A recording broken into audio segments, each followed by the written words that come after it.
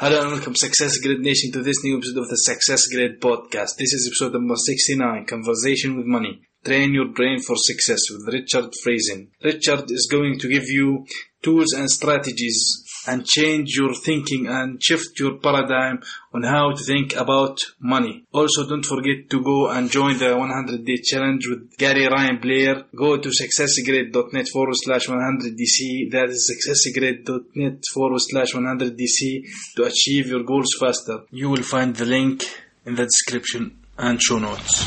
Welcome to Success Grid, the place for sharing entrepreneurial stories, knowledge, and wisdom to educate and inspire you to always strive to raise your standards in your business and your life. With your host, Hussein Talib. Hello and welcome to a new episode of the Success Grid podcast with your host Hussein Talib.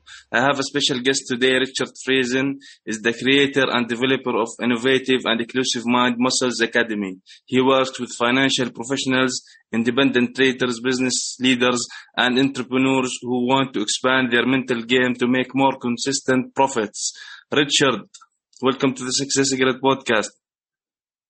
Hi, thank you. I'm so glad to be here. I've listened to some of your previous podcasts, and I'm very impressed with the quality of your guests, your questions, and the creative conversations. And I really appreciate the quality and being invited here. Well, the pleasure is mine to have you here, Richard. Awesome. So tell us a little bit about basically your story. How did you start in the financial world, and where are you now? Well, I started as a therapist. I was a family therapist. Okay. I have a master's degree in clinical psychology, and I had a friend who was trading on the floor of the Chicago Mercantile Exchange.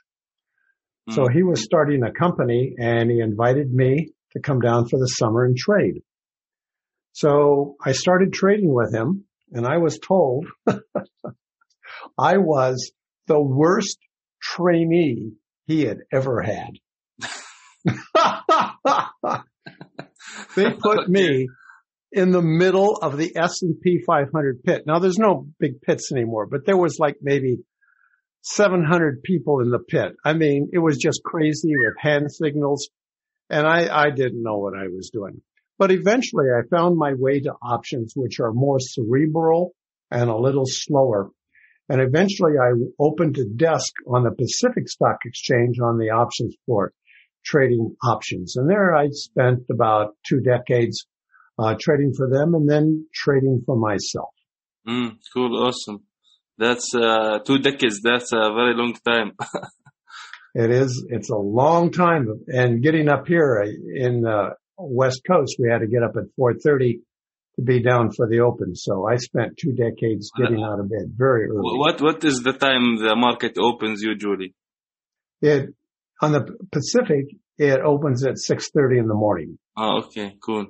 Okay, awesome. So let's talk about money. So as people, do we need to have, let's say, talk or a conversation with money? Because I hear people like, if you want more money, you should love money. So what's your view on that?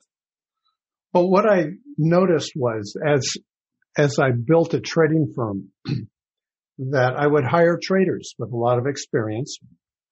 And we had a methodology. It was, in baseball terms, just to hit singles and occasionally doubles. In other words, we didn't take big risks, but we just made small incremental gains and made them steadily in all kinds of markets. So some of the traders I hired, I would fund their account and they would start just making money day one. But other traders, they would make some money, boom, lose it, make some money and lose it. And they had the same methodology. They had the same opportunities. So I brought in a hypnotherapist. My sister Wendy was newly minted. She was eager to apply her trade. And what we discovered was that one of the traders so adored his father and held him in such reverence that if his money, he never made as much money as his dad, to make more than his dad so easily would be disrespecting his father. So he took care of it. Another trader came from dirt poor poverty in West Virginia. I mean, dirt on the floor kind of almost, poverty. And when he started making money, he realized that he was no longer part of his family. And in that area, the extended family was really more like a clan, really important. So he just wouldn't make it. And I have a couple more examples, but I won't go into them all. But what occurred to me was that making money has its limits. We have sometimes a thermostat or a ceiling that we can't go up over.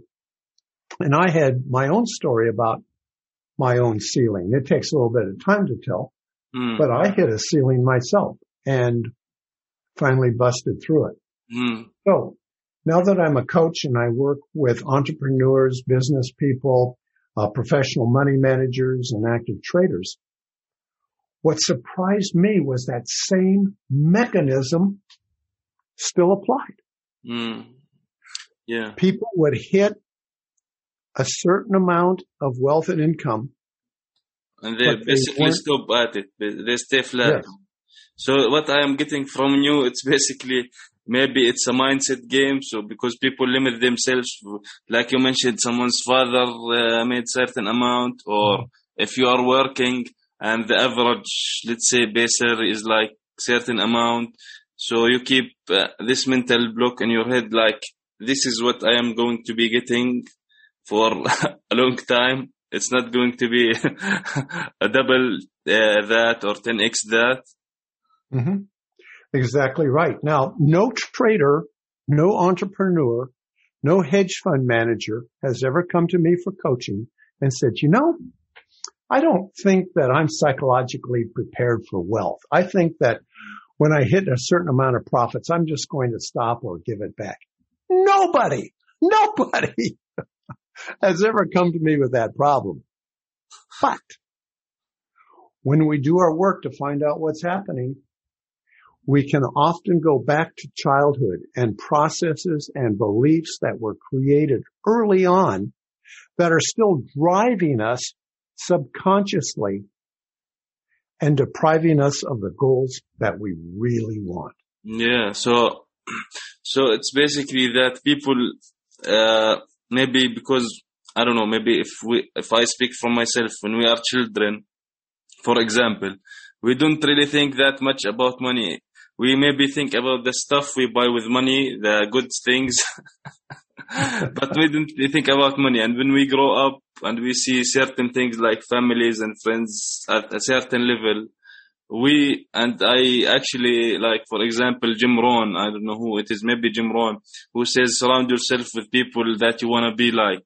So if, for example, surround yourself with 5 poor people, you will always be most certainly poor. So if you want to be rich, for example, surround yourself with people who are actually like that. Yes. Right? So, yeah. Well, what you're bringing up is really important, because one of the exercises I do with the clients, I say, okay, let's imagine you've gotten your money goals, your finances, you're wealthy. I ask, what of value will you lose? And they go, I won't lose anything. What do you mean? That'll be wonderful. But as we press forward, we will lose connection with some people. We will lose connection with the community, maybe our family. Maybe our family will come to us to take care of them and we resent our little brother. It could be all sorts of things are going to change. So what happens is, in fact, I was listening to one of your podcasts and I forget the name, but he said we have a comfort zone. Oh, David Taylor Klaus, yes. Yeah. We have this comfort zone. And even if it's a struggle, even if the comfort zone is difficult, we know how to survive it. In other words, we've grown up with that struggle and we know all the games to play. We know how to survive it. But do we know how to survive something that's significantly better? Our survival mechanism, that deep rooted survival mechanisms. Says, oh, you think that's better, but we don't know. But we know how to survive the struggle. Yeah, exactly. So, because you are already like, you have a roof over your head, you have food on the table. So this is the basic stuff is already met. So why bother and try to get out of the comfort zone or whatever it is? So exactly. So now, what is the right conversation with money? How should people look at this? Well, what we do is we look at all the subconscious anchors that are holding people back. And there's a lot of belief around money is evil. It's wealthy people are bad. In the United States, we have the 1% that are reviled. They're not being taxed enough. So we have social justice, fairness. We have a whole bunch of things that really good people, I mean, good-hearted people who want to do good and be good, not just for themselves. They're not selfish. They want to be good for everybody. But what they're taking in is a lot of cultural beliefs that don't serve them. So we work on all of that. And we do this with the golden keys. And the golden keys are first awareness. So we become aware of all this mess in the subconscious. Secondly, we do acceptance. In other words, rather than fighting all those things and with willpower and discipline and trying to overcome them, we say, okay, these are voices, these are parts of yourself that at one time were created when you didn't have other options.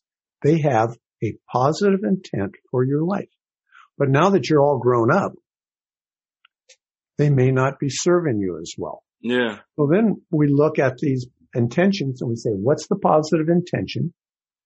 And then we say, is there a better way to do that? So rather than fighting all those things, we're saying, oh, okay, let's let them grow up with us and be more effective. Yeah, exactly. Everything. This is one of the purposes of my website, for example, and the slogan that I have is to raise the standards, because any one of us, all of us, we should be like improving every day on every aspect of their life. And having, for example, more money, it's not bad. Because to me, for example, speaking for myself, if I have more money, I would simply can give more to people who actually need it, or maybe help people get more, you know. Okay, can I stop you there for a minute? Yeah. That is one of the red flags that I see in my clients. Okay. How is that? In other words, in order to be wealthy, which is bad, I need to say I'm going to give it away and help other people. Now, that is a real generous, good-hearted thing to do. But sometimes, and I don't know if it's the case from what you just said, it comes from guilt. This is what you see, mostly it comes from guilt? Yeah. Now, if you make a lot of money without guilt, you have no need to give it away. It's absolutely okay to make it. And then you'll look in your life and say, geez, how can I make the world a better place? Great. But for the clients who say what you just said, that, oh, I'm going to give it away, that tells me there's something. Now, if you were a client, we would start to go down into the deeper issues that created that phrase.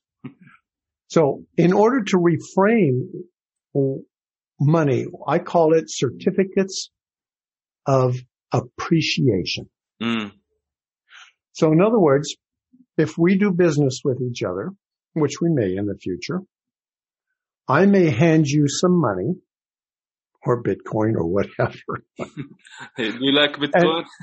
And you're going to say, thank you, Rich. This is a certificate of appreciation. I am now going to give you some value. Yeah. So now I'm going to go right to the bottom line, and this may shock you and your viewers. I mean, you mentioned earlier that I say some crazy things. I did. If you deliver value and you make a lot of money, you are contributing more to the world than somebody who's complaining about our financial system and capitalism and taxation and all that. The more money you make honestly, the better you are contributing to the world. Wow. No guilt. No need to give it away. But what we're talking about now is the value we're delivering. The money is a symptom of that value. So we're not chasing money, because if we chase money, then we don't deliver the value, shortcuts, we cheat people. We use it to bolster our egos to make us feel good. We buy fast cars and fast women or fast men, whatever, in order to bolster something that's empty inside of us.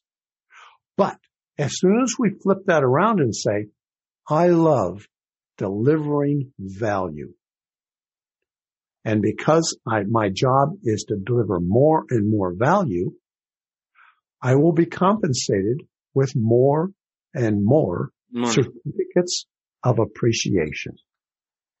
So this is how should be looked at it. Me delivering more money, and the return that I get is like giving value to me, which is the certificate of appreciation, which is money, basically. Because life, basically, at the end, it's an exchange of things. So, right, I give some people value. This is the most important thing is to add value to the world. Yes. So in my book, Conversations with Money, we flip it around. Like in America, I don't know if you're familiar with it there, because I don't know how different our cultures are, but we have some people who create something called vision boards. And they're whiteboards or cork boards or bulletin boards, and they pin all the things they want. You know, the cabin in the mountains, the Ferrari, the big house with a swimming pool, the beautiful women or the gorgeous men. You know, they put it on there. That's what they want. Yeah. But we change that. We say, what value are you going to deliver? So we start, what value to deliver to others? What do you need before that? What skills, what knowledge, what talents, what connections, what relationships? What do you need in order to deliver increasing value to others, or to your employers, your customers, or whatever? Now, the vision board then becomes a series of self-improvement, of increasing your ability to deliver that value.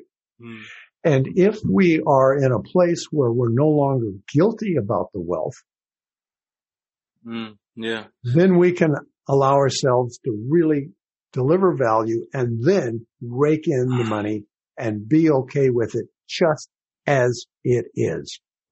So from what I am getting now, people who are stuck financially, for me, it's like, for example, like you mentioned when I said that it's like, for example, helping people. That's a flip to the coin, because the way I see it, for example, I want to give more people, I want to give people money because I want to help them. Because if I am richer every day or richer a year now, I am from today. So I want to help people, for example, go up, whether they want it or not, but I wanted to help more. So what are for example, what happens exactly to us, for example, that have these points? What's stopping us from being financially stuck? Okay. So when you want to help people, what is a healthy person? What is a psychologically healthy person with resilience, with abilities, with confidence, and going into the world? How can your money, once you get it without guilt, contribute to a psychologically healthy family and community? Now, here's one of my current models, that if I receive money without delivering value, it's like acid to my soul. Acid to your soul? Acid, like hydrochloric acid. Okay. Because what it does is it says, you didn't deliver any value to anybody, so I'm going to give you some money. So if you start a school, for example, and you teach people how to deliver value, how to develop skills, that money is so well spent. So you really need to look at what is a psychologically healthy person. What are the attributes? How do they behave? What do they do? And then say, how can I support that? My biggest issue here in the United States is education. Oh my God, it's going to the crapper. Especially in inner city schools. It's all over the world. Sometimes education, especially now with COVID, because there's no face-to-face communication. I don't know. It's going bad all over. Not only that, but it's going downhill. Especially if we look at cities, minorities. We have the unions that fight all sorts of school choice, and the kids there are doomed. They're just doomed to a life of non-productivity and inability or a very difficult road to deliver value. And since they can't deliver value, then they look at other means to join gangs or to be in groups that, one of the things that you mentioned was you surround yourself with people who are wealthy or people who behave in the way you want. Well, my gosh, we're really condemning them to a life of an inability to deliver value. And that is, then you lose meaning in life. You lose community. And as a result, you repeat that for generations. So if there's anything that really bugs me, it's our educational system. You mentioned earlier, and I remember the saying. I don't know if it's a Chinese saying or not, but it says, "Give a man a fish a day, he will eat that day. But if you teach him how to fish, to do fishing, he will eat for the rest of his life." Something like that. Yep. This is what we want to teach people not to make money just to make money or to want things, but the satisfaction of delivering value to our families, our communities, our groups, in the larger world. Wow. The feeling that you get from doing that is just awesome. You step into a higher purpose, a higher plane, and you become a person who really delivers value. Now, there are people, Bill Gates, Elon Musk, people who are just making tons of money. They are giving some of it back, Bill Gates especially. But the satisfaction they get no longer is from just the money they have, but the larger mission, the larger purpose that they're doing. So my goal in my online courses, in my book, in my private clients, is to get down to see what are all the false belief around money and the restrictions and guilt and family patterns and cultural memes that are going on. So we repurpose those. Then we look at, how do you want to deliver value? Maybe you're delivering value right now, but you don't even recognize it. That's very important. Yes. Yes. Boy, that is so true. And once we get that and people say, who have good hearts and want to be good people, and all of a sudden we're out of the cage because I can deliver value. I can deliver massive amounts of value without guilt, without worry, without needing to somehow compensate the world because I'm a bad person. And as a result, they start delivering much more value than they did with their constraints. Awesome. So how can I or anyone prepare themselves for better scenarios for their lives, for more, let's say, wealth or money? Well, the first is the golden key is awareness, is spending some time, and we have exercises for that. For example, you can set an alarm during the day for every, let's say, 15, 20 minutes or a half hour, and then just do what we call our sensations, emotions, thoughts. In fact, I'll do this. Let's just do this together. I'm noticing right now my stomach is tight. I'm a little nervous. My breathing is shallow. My face is pretty relaxed. My right leg's a little tense. So I just do physical sensations, and then I see how I'm feeling. And right now I'm pretty excited talking to you. So I'm pretty, ooh, this is good. The quality of my thoughts I'm at ease. My thoughts are at ease. I know the words are going to come. I have no need to say or ah or stutter. I know that what I have to say is so meaningful to me and I want to share it. It just comes pouring out. So that's my awareness right now. So then once I have that awareness, I can let my stomach relax a bit and say, well, that's okay. I'd rather do that. I can accept. I don't judge myself. I don't say, Rich, your stomach was tight. Your breathing was shallow. You. I say, oh, okay, that's interesting. Fascinating. And then I look at the quality of my thoughts. I have a client who just lives in pain every day until last week because he constantly judged himself. He was a money manager, and if he got in late to a trade, he'd beat himself up. If he got in early, he'd beat himself up. If he got in at the right time, then sold out too soon. His whole life was delivering pain because he didn't get it right. So with that awareness, we can then say, okay, what do we want now? And then what's interesting is that I will ask, let's say, a portfolio manager or an entrepreneur, okay, he gives me all these problems, complaints, and we go through it. And I say, okay, so what would you like? What would I like? And he goes back to or she goes back to all the complaints and everything. Oh, okay. I understand that. I repeat them, make sure I got that right. Yeah. So what would you like instead? Well, in other words,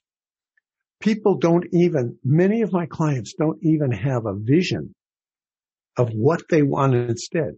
And if they can't visualize it, their survival mechanism kicks in and is not going to let them go there. So what we do is we create a world and I invite them to step into it. Mm-hmm. And sometimes they can step into it and say, oh, wow, this is awesome.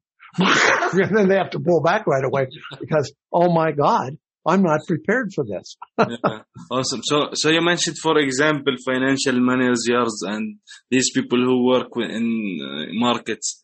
Do you see some of the, let's say, people who have money, a lot of money, unhappy in certain things? Like you mentioned, when you ask someone if you want certain things, they maybe don't know what they want, and you drive them to see what they actually want.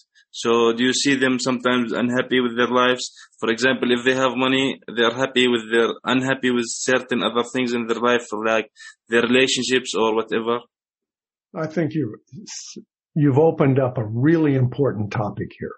And that topic, I'm going to get serious for a moment, is the hole in people's heart. Okay. And they were raised, they didn't feel love, or they had trauma, or somebody hurt them when they were young, or a spouse or a wife left them or hurt them. And they have this hole in their heart. So they've closed down, they've armored themselves, and then they look for the Ferrari, they look for the mansion, they look for the big bank account in order to fill that hole in the heart.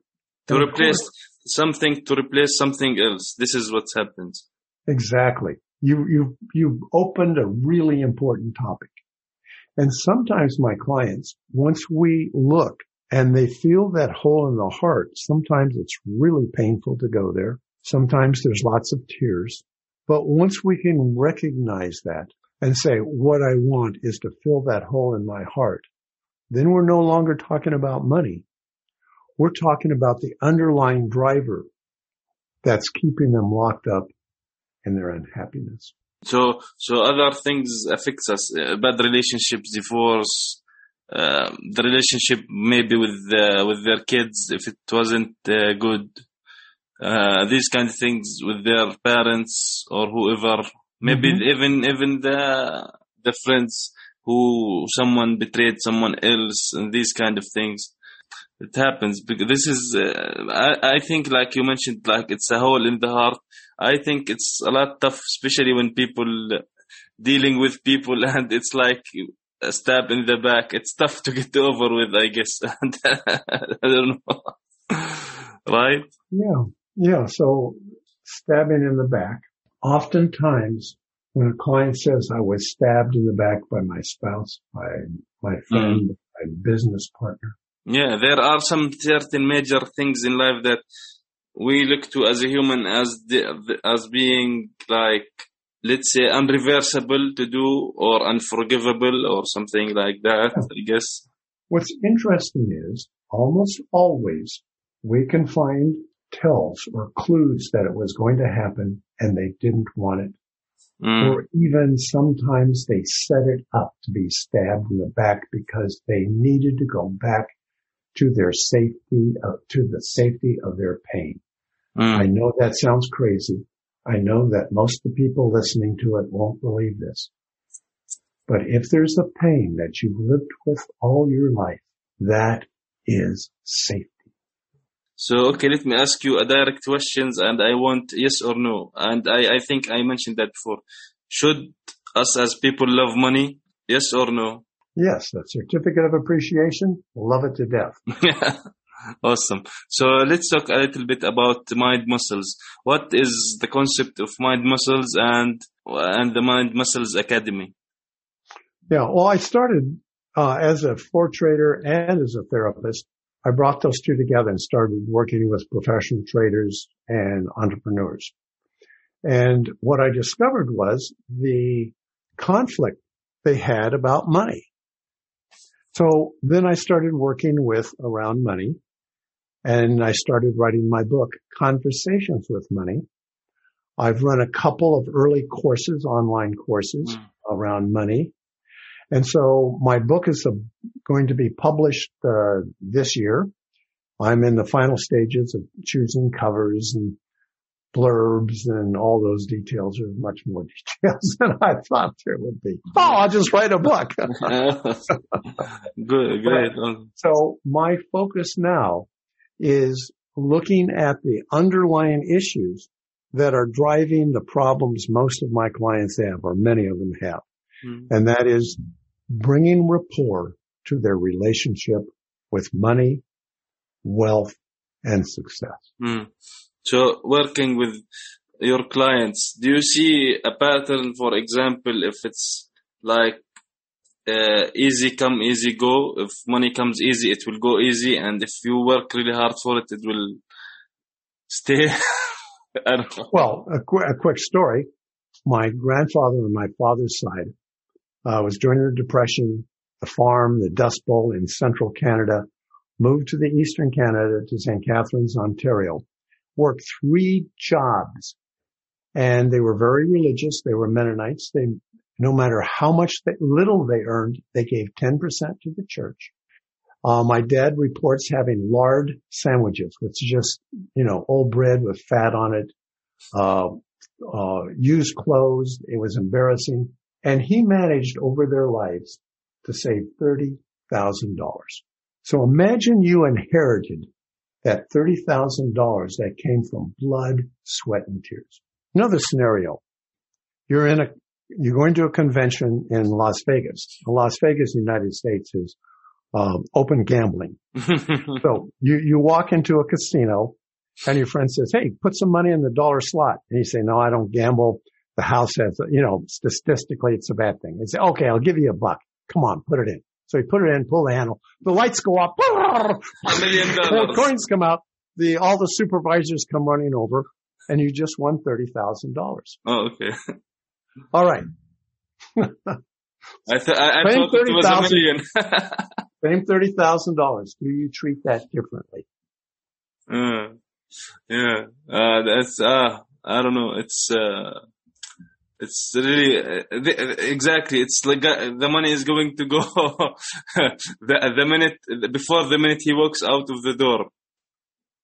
Yeah, exactly. Yeah, he's probably going to see, "Oh, I got money, and I'm going to gamble now," and he probably will lose it. Well, that's a really good observation. So the question then is, if money is connected to value, it is very different than when it's disconnected. If you receive money, let's say through theft or bribery or something, that money is not a certificate of appreciation. It's a bill of indictment, and it's like acid to your soul. Yeah, you can have times of happiness. Yeah, you can have a big frivolous life. but you have to work at it because you're lacking that foundation. I love the name, Certificates of Appreciation. That's really cool. Yeah, one of the exercises in my course is whenever you give somebody money, a cashier at the grocery store, the automobile repair place, wherever it is, you say, thank you. Here is a certificate of appreciation. You say it out loud, and they're going to go, huh? What? What? And when somebody gives you money, you say, thank you for this certificate of appreciation. When you look at your bank statements, you say, oh, I have 50,000 certificates of appreciation. Wow. Oh, so what we're doing now, our bank statement isn't money, but it is a bookmark for how much value we've delivered to the world. And the more money that's there, the more money we've delivered, the more meaning we have in our lives. Awesome. So I was going to ask you, what one takeaway would you say for this episode? Awareness, acceptance, visualizing what you want, looking at what value you deliver to the world, look to engage the world with more value, and take in those certificates of appreciation without any guilt or hesitancy, because they're a measure of what value you've delivered to the world. Awesome. So, deliver value, receive certificate of appreciation. Yes, indeed. Richard, when can people get in touch with you? Yeah, mindmuscles.com. I have a website for the money. It's conversations.money. So you can go there. My email is rich@mindmuscles.com. So all sorts of ways to you can just search for Richard Friesen and I'll come up in a number of ways. Awesome. And may I give you an appreciation? Yeah. I really appreciate our conversation, the insights and questions that you've had, and your ability to draw me out and look at what's really important rather than just trivial things. So I appreciate your depth of conversation. Thank you very much. Thank you. Thank you for being here in this episode of the Success Grid podcast, Richard. Thank you for listening to this episode of Success Grid. Make sure you subscribe so you don't miss any future episodes. And if you found value in the show, rate and leave a review on iTunes. For more resources, visit successgrid.net. Until next time.